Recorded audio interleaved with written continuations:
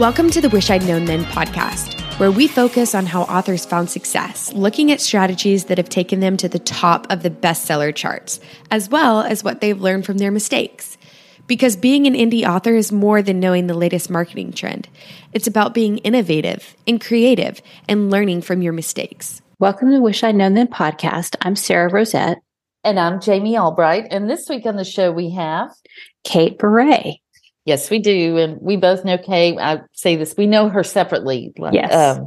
And so she's awesome. And it's a great interview. Yes, she's an author with many pen names. And she talked to us about a lot of her pen names and kind of how she balances everything. But it was really good to talk to her. And I think the whole theme of it was she called it productive longevity. She's trying to set herself up in a way that she can continue to do this and be productive over the long haul. And I love that. So, and we really delve into that.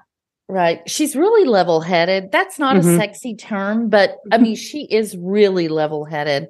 And I just always love talking to her because I always come away thinking, okay, I can take a breath and, calm down because she's very unflappable. And so it's a great interview. I think you'll love it. Yeah. So that's what's coming up. What's going on with you?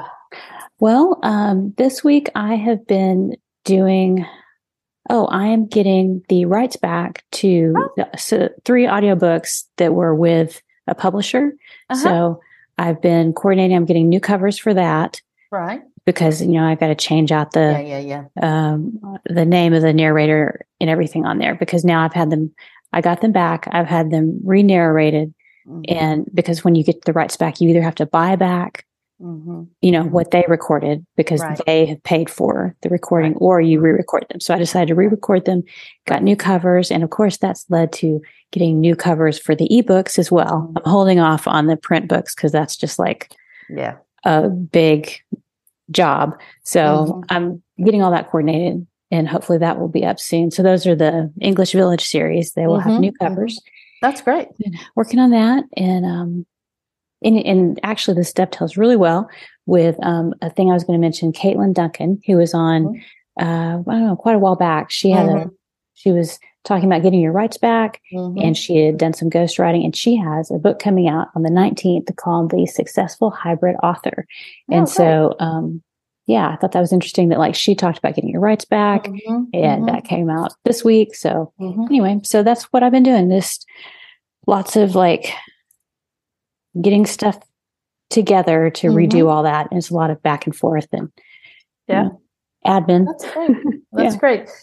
What about you? I have, this week I put out in few author groups that I was giving away a free consultation, mostly just to give back because, I in my whole theme of finding joy and giving joy, it gives me a lot of joy to do these and to give them away like that. I love that. And hopefully the people who've won will find joy and good information. Who knows? Oh, they will. Yeah. I know.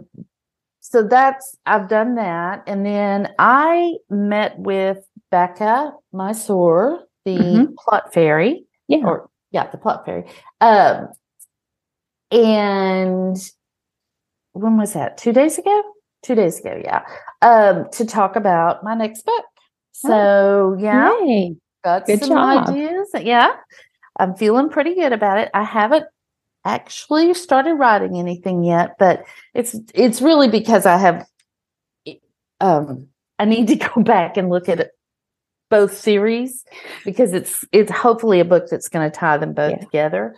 Yeah. But I'm feeling really good. To refresh your memory. Yeah, a little bit. And then today I was a guest on the Author Wheel podcast. So that should be out in a few weeks. Yeah, it was a lot of fun. I wasn't real sure what I was going to talk about because, it's been a bit of a dry season around here, but it actually turned out really well. And it was great. So when that comes up, I'll let everybody know. Yeah. So they do their podcast in seasons, right? Yeah. So it might be a little while before it comes out. It's a few, right? She said 3 weeks, I think. Okay. So, yeah. All right. So that's coming up. Yeah. And other than that, that's about it.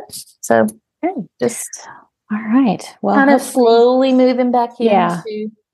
And I feel like I'm still in the like sorting everything out for the new year. And like, hopefully a couple of weeks, we will be back in the routine of like, hopefully I'll be back in the routine of getting some words down because I've not gotten many lately, many new words. Yeah, me too. I'm ready to get back to that. Me too. But we should get on with the interview because Kate has a lot of great things to say. Yes. All right. So here's Kate. Well, today we are really excited to talk to Kate Bure. Hi, Kate. How are you? Good. Thank you so much for having me. Oh, I'm so excited you're here. Sarah and I both know you, but we know you separately. We don't know you together. You and I've spent some days in the sun together. So that's been fun. Yeah, Kate is a woman of many, many names. So she has many author personalities. So we're going to delve into that. And that'll be fun. So here, let me read your bio real quick, and then we'll get into the questions. Kate writes humorous, action-filled mysteries that frequently contain a paranormal twist. She's from Austin, Texas, where many of her stories take place, but has recently migrated north to Boise, Idaho, where soup season, her favorite time of the year, lasts more than 2 weeks, which is very important. She's worked as an attorney, a dog trainer, and in various other positions, but writer is the hands-down winner. She's thankful readers keep reading so she can keep writing. That's great. I'd forgotten you were an attorney. I forgot that. So tell us how you got into writing. So I had to contact one of my girlfriends and talk to her when I got, you guys were kind enough to give me the questions ahead of time. Some of the questions. Thank you for that. But yeah, I had to contact Lori Ryan and say, hey, Lori, can I mention your name? Because one of the questions is how I started writing. And obviously that's you. And she's like, sure, whatever, that's fine. So yeah, Lori Ryan happens to be a really good friend of mine prior to our author lives. She also was a dog trainer who, she was an attorney who became a dog trainer who then became a writer. So we have parallel paths. I was an attorney and then a dog trainer and then a writer. And we were dog trainers together. We actually had a business together very briefly. So she had some personal things going on in her life. I don't think she would mind me saying this. She had not a difficult pregnancy, but not a comfortable one. And was on bed rest for quite a while and was reading and decided that she could do that. Why not? She could totally do that. So she did. That's kind of her personality. I can do that and go do it. It is. She had been writing for about a year and was like, dude, I'm so done with this dog training thing. Can you take my clients? I can't do it anymore. And I was like, sure. And then she said, but I would also like for you to consider maybe you would like to do this writing thing too, because she knew my background. So I have a business background, I have an MBA and I have a law degree. And I also have a degree in German, which is primarily literature. So she knew like I had good writing skills, that I had studied story, and that I had also been a like binge reader of horror fiction my entire life. And so she was like, man, you can do this. You can do this. And I was like, you're nuts. I've never written anything great. And I am like almost old. And she said, no, you can do this. Because again, that's the kind of person she is. And she had me write a scene. And I was like, what's a scene? It's been a long time ago since I studied this stuff. And I was like, okay, I'll write a scene. And she's like, give me your scene and I'll tell you if it sucks. And I was like, you're so sweet. So I give it to her and I'm like, and you'll be honest. She's like, I will totally be honest. And she's like, you need to write this book. And that was like, boom. And then I was writing almost full time from the beginning. That is amazing. Yeah. She's an awesome friend. It's a great story because she is. Yeah. What a lovely human being she is. And that's so interesting that's not a common career path that we hear. We hear like from lots of people that, were attorneys and became authors, but they don't usually do the dog training turn and then come back into being an author. So that's great. So how long ago was that when you started writing? I sat down to write that first book, which is my Lost Library book. I wrote that book. I started it in January 2014. Okay. Oh, okay. Yeah. And published it in April of 2014. Okay. All right. Well, we always like to ask what your definition of success is because it's so different. It can change over time. But how would you answer that? It's interesting. I think I am a full-time author. So my primary concern for tomorrow and for next month is, can I pay my bills? So and I know that there are a lot of people writing who don't pay their bills with their fiction. And I'm really grateful, number one, that I can. But I do consider that to be, at least short term, a definition of success. But I would say even more importantly for me is creating a sustainable career. So I don't remember when I came up with this term, but I decided at some point that productive longevity was my goal. And if I could create productive longevity, I could have a sustainable long-term career. And that's really defined a lot of the decisions that I make. Because when you look at them, a lot of the decisions I make don't look like very smart business choices. And they're not necessarily for the short term, but they meet my creative needs, which then help me to continue to write, which then feeds into the idea of productive longevity. So, yeah. So would that be like, maybe you do a series that maybe people wouldn't say that's not to market or something? Or are you talking about something totally different? Yeah. I mean, for sure. I would say that's one example. There are so many examples, so many examples of things that I do that are a little bit odd that just work for me. I think, for sure, it's writing a series. So I have a paranormal cozy mystery series with a male main character. I wanted to write it. I wrote it. The most important thing, and I discovered this, I discovered this and then I rediscovered it and I read it. You know how you learn something and then you forget it and you have to learn it again? You have to relearn it. Yeah. Yes. It's such a bummer at times, isn't it? But I discovered at some point that if I didn't want to write it, it's not going to get written. And not only is it not going to get written, I'm not going to write. And that's a problem when your career is to write books. So I decided at some point that I was only going to write the books that I wanted to write. And I don't always do a great job of dovetailing that with what's marketable and what's going to sell. And sometimes I do, it just kind of depends. But I always have to be working on something. That's my personal goal. I need to be writing all the time. And I'm only going to do that if I'm writing something that I want to write. Right. Well, Jim Butcher did okay with the male paranormal lead character, so I feel like it's were less okay. It's less common in cozy mysteries though. They're almost women. So almost it's women. Unusual to have a male main character. I do have a lot of male readers though for that series, and they read my other stuff too. So I don't know, maybe it's good. That's awesome. I love it. What do you wish you'd known about writing and craft when you started? I think it's more what I wish I had been able to tune out. That's good. Everybody gives advice and everyone's advice is good because it works for them. So it's like you're talking to people and they're really passionate about what they're telling you. And even people who preface it with, this doesn't work for everyone, this just works for me. You want to try it. And so there's some really, I think now there's enough information out there that people understand you have to test and try and figure out what works for you. But at the time, 2014 was pretty early on in the land of indie, not super early, but pretty early on. And at the time, everyone was like, well, talking about processes, and their process was to outline. I don't outline. It doesn't work for me. I do for romance. I do simultaneous outlines. So as I'm writing it, I do plot it to a beat sheet. But for my cozies, I don't. And outlining is it's not, I wish I had understood from the beginning, because I would try periodically to outline and it would not work for me at all. And I think also I had this, this understanding of the process that you sit down and you write a book, and when the book is done, then you edit the book, and then you, however many times it needed to be edited, you do a, I call it a story edit, but a developmental edit, you do a line edit, you do a copy edit, you do a proof, and then your book is done. And that is 100% not my process now. And I have a passionate dislike of editing. And in fact, I really like to edit, but I call it rereading, because what I do is I start a story and then I will spiral back and reread parts. And I always line edit when I do that.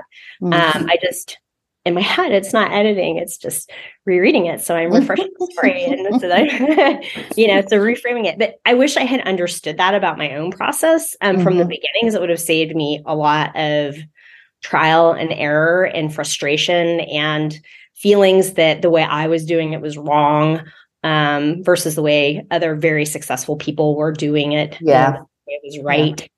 Yeah. So I think we've all had that. Yeah.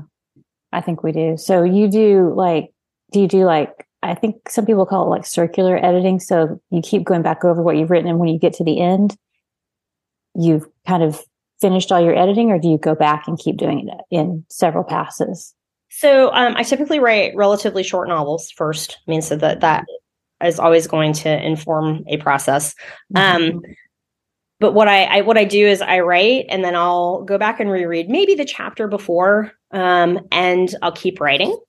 And then the next day I'll reread the chapter before, and I'll keep writing. And at some point I stop and I step away for maybe 2 or 3 days. And then I come back and I reread the whole thing. And that's usually at the 1/3 point. Sometimes it's earlier, sometimes it's later. When I get to the halfway point, I'm almost always rereading it again from the beginning. But day to day, I'm rereading just the portion just previous. So everything is getting scrubbed multiple times. Right. I just have to be careful with the end, that I'm scrubbing the end. And sometimes because of deadlines, the end doesn't get scrubbed as many times as the beginning. Right. And that's not ideal, but it just happens sometimes. Cool. It's like and then do you send it out for edits, or is that it for you? My deadlines are so tight. I have a proofer, and he proofs everything for me, and he understands my style, and we work really well together. So everything that I write is proofed. Everything that I publish is proofed, not my newsletters, which always have typos and editing. Oh, yeah, mine too. Yeah. Makes me feel better to hear that too. Yeah, unless somebody else lays eyes on it, it's going to have errors. And for a long time my best friend from high school has a PhD in English, and she has a really great eye for story. And so she did what I call story edits. It's like a light developmental edit. Not the first probably 3 or 4 books, but all of my books after that, up until a few years ago. And it just became so difficult to fit that in to my schedule and my timeline. And I found that I knew what she was going to say. So it was, I hate to say that it's not useful and helpful and I shouldn't still be doing it, because there's always something. But it's hard to do it with the timing. And what you do works for you. So, I don't think we can discount that at all. Yeah. And I think you get to a point where you kind of internalize some of that, the story beats and stuff, and you kind of know, oh, this isn't quite right, and you can figure it out. And with time, you kind of get that. So, and I did my first handful of romances. I definitely had those. I had a story edit on those. Yeah. Yeah. Well, what about marketing? What do you wish you'd known about marketing? I wish that I had embraced that concept of productive longevity much, much earlier.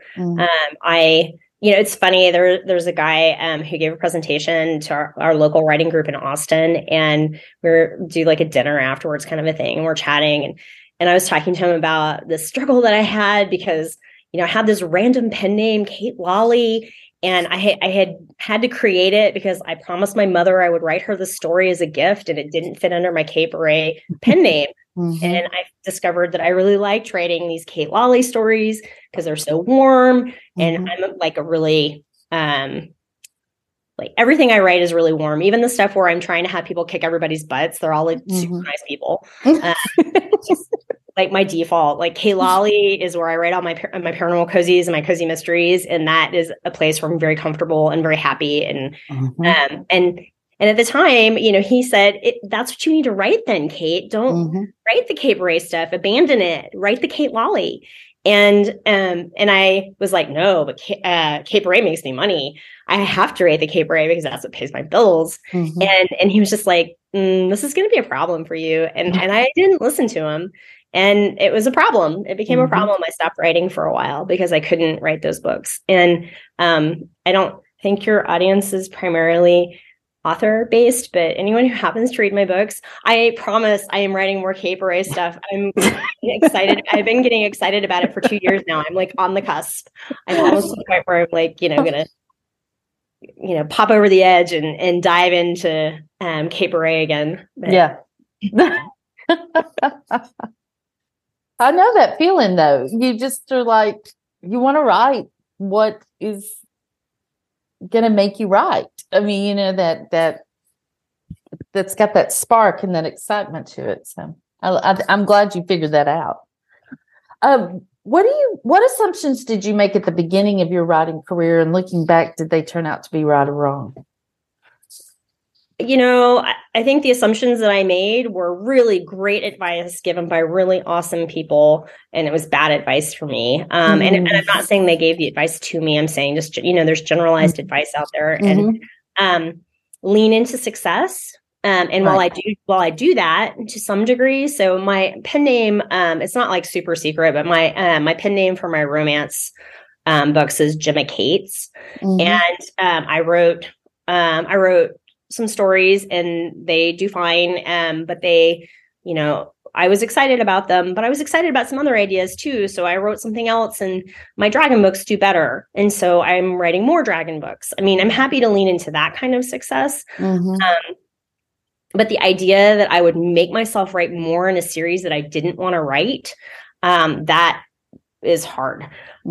So that was an assumption that I should lean into success. I think that was a poor assumption on my part. Yes, but no, but yes, but no. You have to do it the right way. And also to write what makes money. Because I came from a business background, and because I practiced law, I worked for the state. So I didn't practice the kind of law most people are familiar with, but I was an attorney. So, and I'm very high achiever and analytical. So for anybody who does the Clifton Strengths, but I love them. So that's good.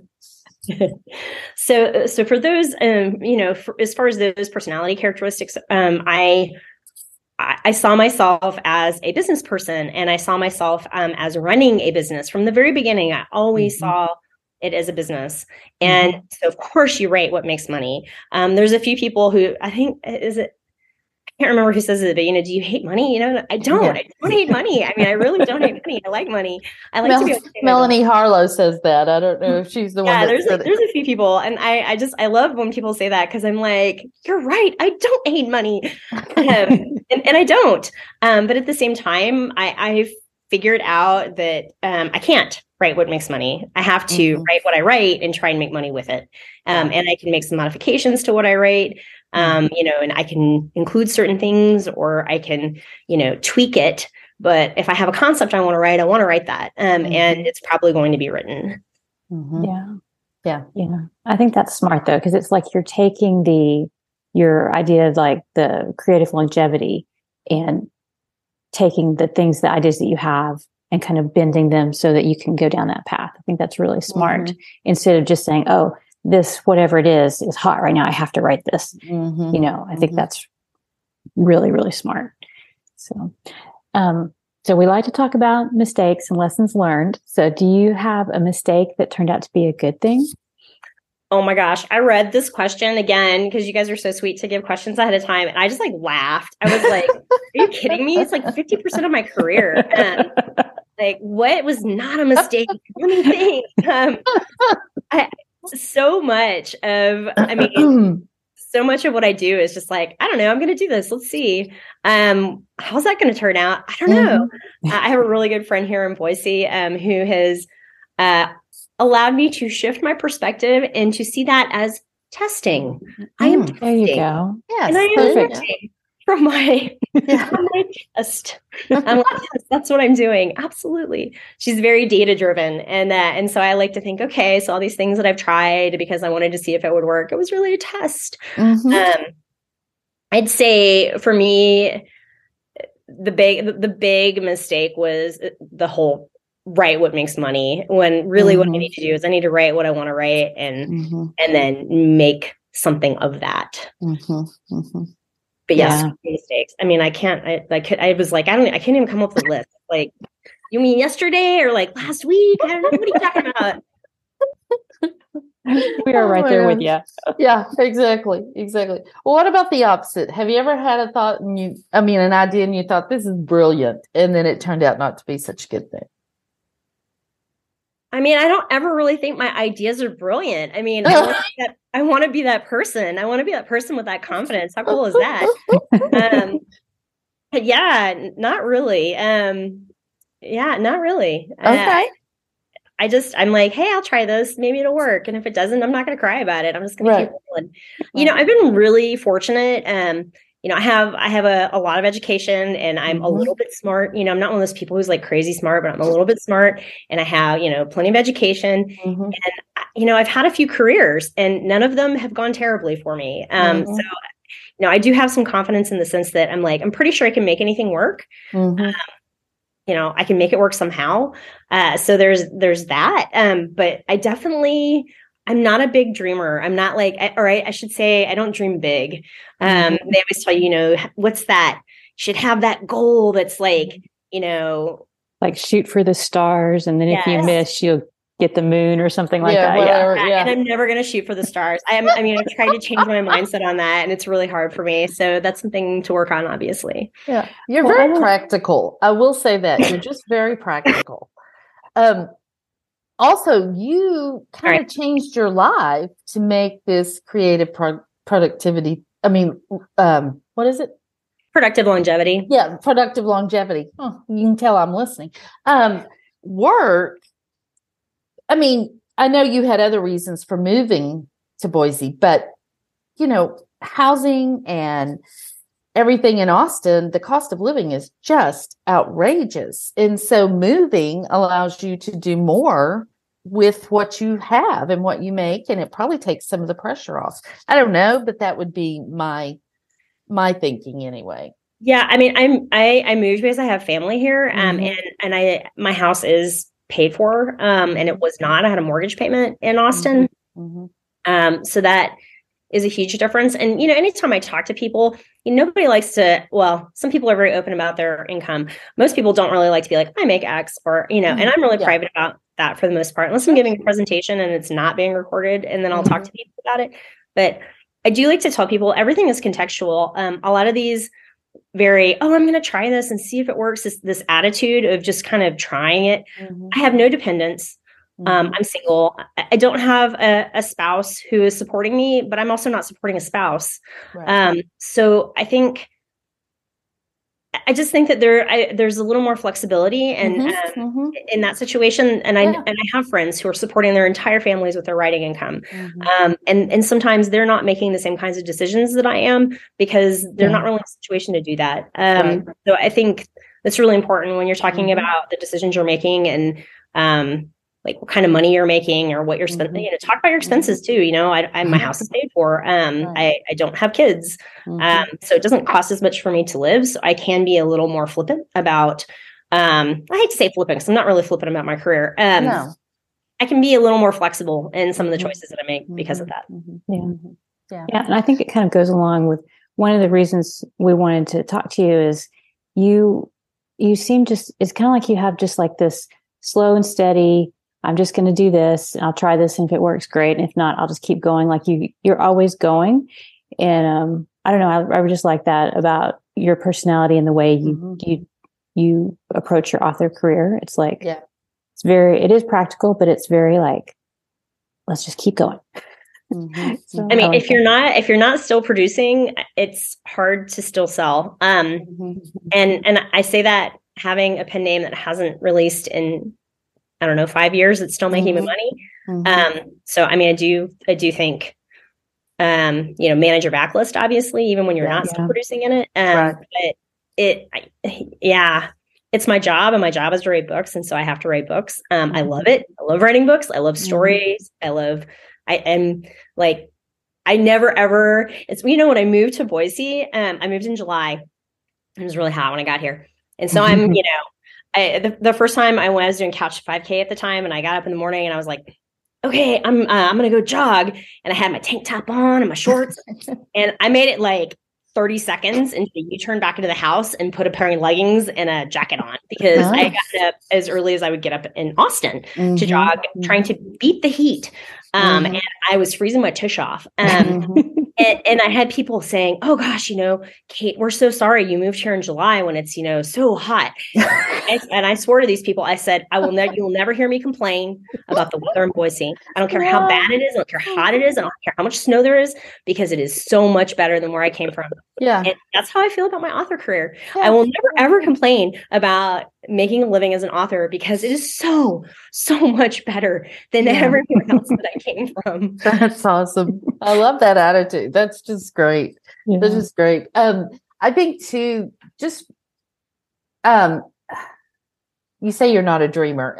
I don't know, but when I say you're practical, what I mean is you're just like, yeah, this is what I do. I mean, like, this is what I do. I write books, so I write books. And I love that attitude. I just think that I don't always have that. So I'm very envious a lot of times of people who can just get the work done, without all their emotions and feelings coming into it. Not that you don't have them, but you just do the work. And I love that. I mean, let's be real here. I've had some droughts and I've had some struggles, and I'm not a fast writer, and I game myself constantly to continue writing. I have a writing coach.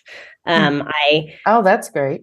Oh yeah. It's not, it's not like all puppies and kittens, I mean, it's definitely, I have, had that mea culpa, email to my readers saying, I'm really sorry that this is late. I'm really sorry that I can't get to this. I'm really sorry. But life intervenes. And, I mean, obviously you guys are aware of that.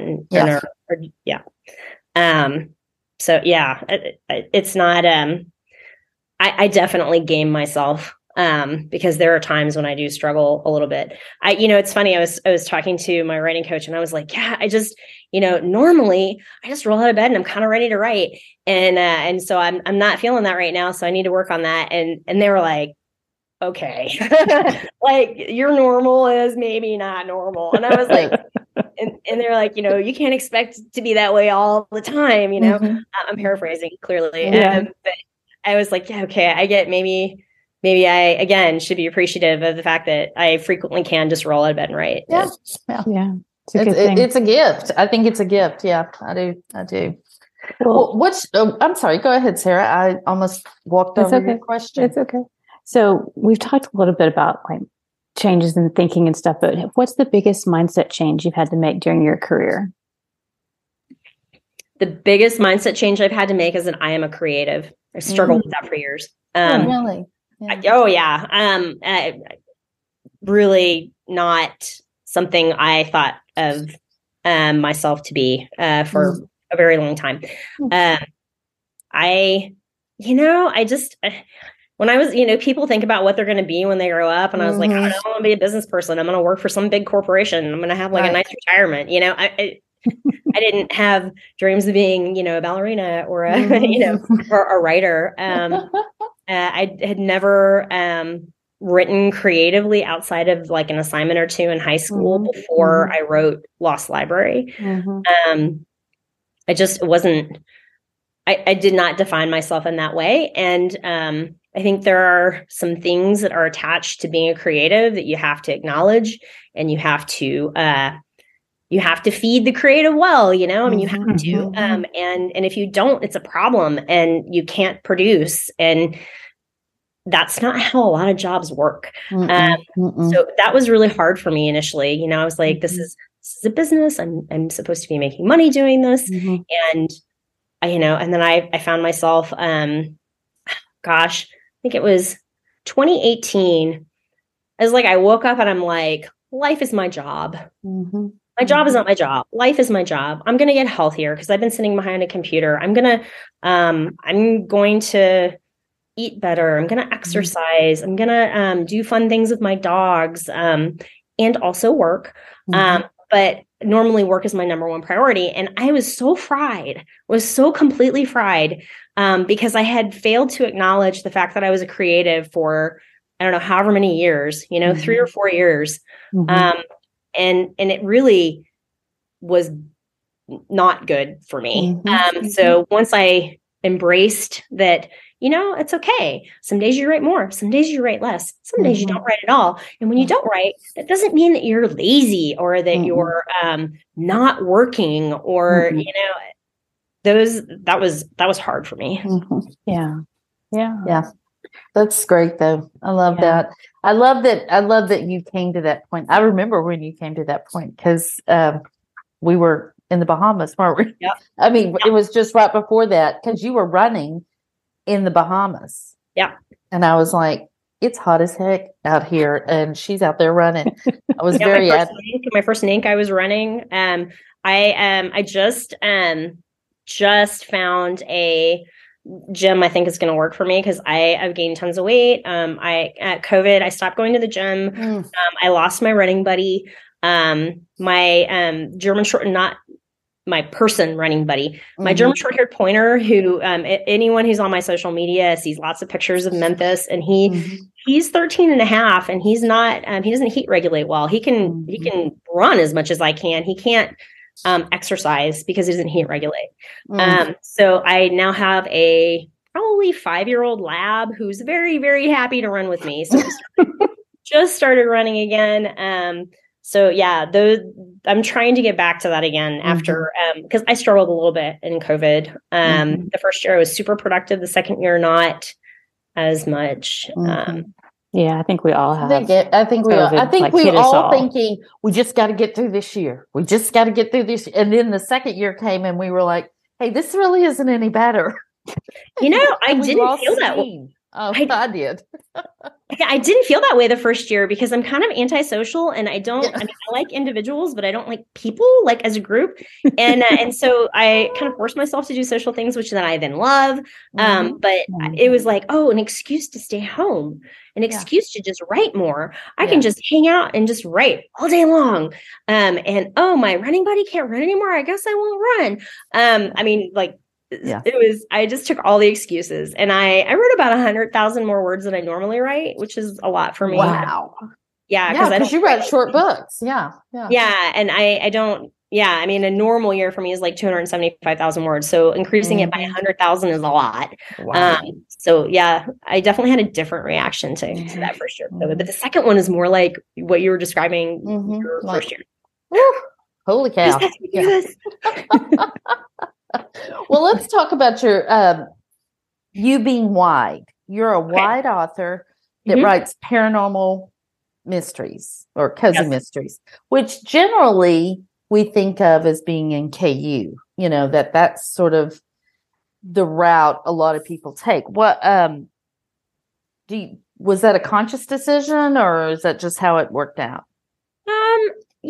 KU doesn't love me. And I don't know that would be true today. Things have changed. Things are changing all the time. You can never really make future decisions based on past information entirely. But I can say that I'm comfortable wide, so I'm planning on staying that way for a while. But KU likes longer books. I write shorter books. KU likes likes to be fed.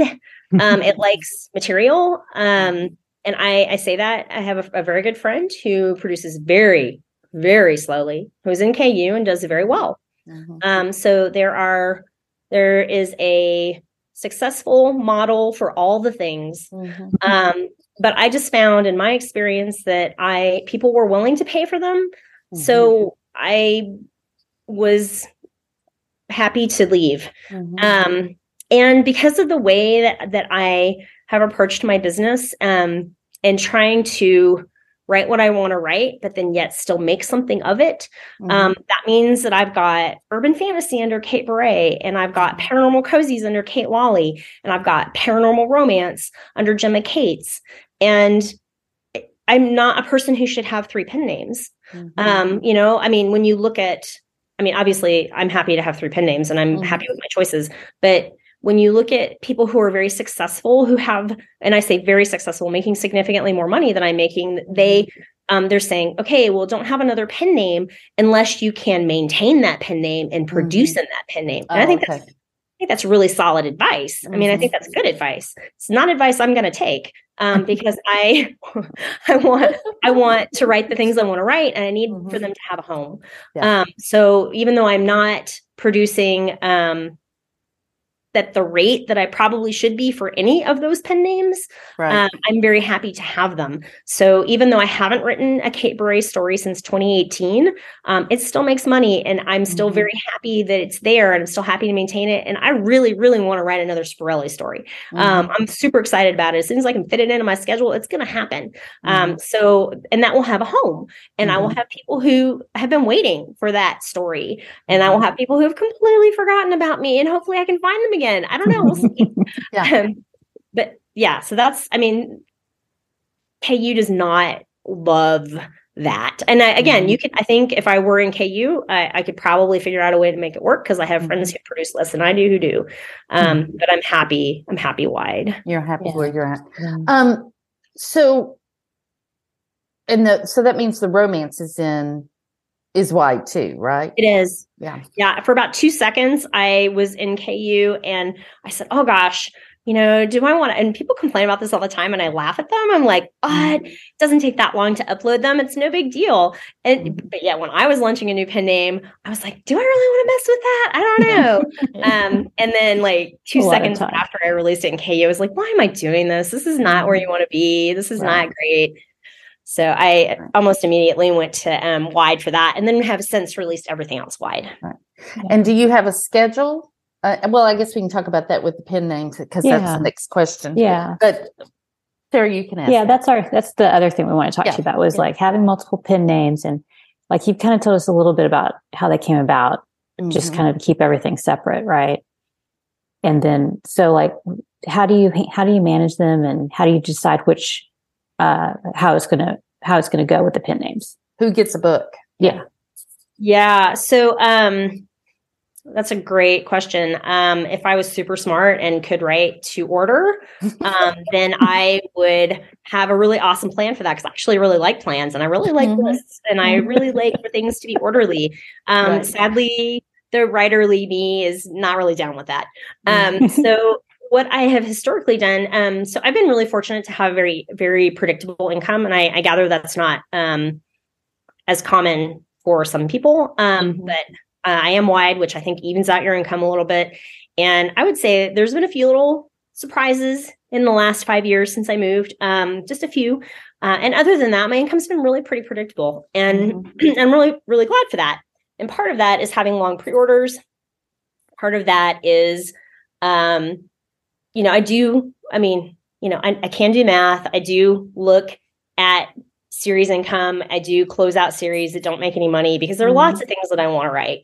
So I'm not going to write things that I know already are not making me money unless I'm just dying to write it. And that's what I do. I say, how much do I want to write this, and how much is this making me? And if I desperately want to write it and it's not making me anything, I'm still going to write it. If I want to write it, but it's not making me anything, it's not going to get written. If it's making me a lot and I don't mind to write it, it's definitely going to get written. So there's this like sliding scale that kind of happens. And that's really how I decide what pen name gets what. I used to, and I haven't been able to do this last year because I've struggled a little more with writing, that I used to have an A/B project system where I would write my A project, which was on pre-order in the morning. And in the afternoon, I would write my B project, which was my reward for completing the words for my A project. And I told my writing coach this, and they were like, that's very achiever of you. And I was like, I don't understand what you're saying. And they're like, you're rewarding yourself for work with work. And I'm like, no, I'm rewarding myself for finishing my words by writing a fun story that doesn't have a pre-order. And they're like, you just keep thinking that, lady. Yeah. It's a great system. Keep it up. Yeah. And that system broke. It broke because I was struggling to write. And so I have had, again, I'm constantly reevaluating and constantly looking at, how do I get things done, because they need to get done. And currently that doesn't work for me. So I have to kind of figure out where to slide in those super fun projects that, like I'm writing an alien romance right now. And I'm super excited about it. And it's funny and it's like fun and super steamy. And it's, I haven't been able to work on it in probably like 2 months. month and a half. I don't know, whatever, because it has to, fit in when I have met all my other goals, and I haven't been, able to meet those goals and then write more. Yeah. So it's hard. I can say that I have decided, since Gemma Cates does actually have positive ROI, I am allowing myself a pre-order for Gemma Cates. So I have a pre-order on my Dragon series for that. And I have, I think, 2 or 3 pre-orders for Kate Lawley. But that was one of the things that I decided to change. That works really well for me. Long pre-orders are great. And I would put a long pre-order on everything I plan to write. But I can't because I've struggled a little bit to write. I need more flexibility in my schedule. So that's my experiment for this year is, can I maintain that consistent, steady income without those long pre-orders? I don't know. So we'll get you back next year and you can tell us. Well, are you one of those tests? Sit in retrospect. I'll be like, yes, that was a mistake. Then you'll have something to say. Yeah. Or you could say it could be a mistake, but it worked out. Yeah. Are you doing the Alien under Gemma Cates, or are you going to do another pen name? Since my I don't want more pen names than I have to have. I needed the Gemma Cates pen name, even though it's paranormal, because it's extremely steamy. It has lots of profanity, and it has lots of naughty words, and it has lots of sex. And Kate Lawley is really warm and really welcoming, and does not have those things. They don't mesh well, so I didn't want to frighten people. Scare them off. But yeah, the alien romance I think is fine under Gemma Cates. I think in an ideal world I probably would, but lots of paranormal romance writers write both. Yeah. Okay. That's great. So do you have like separate websites and everything for each pen name?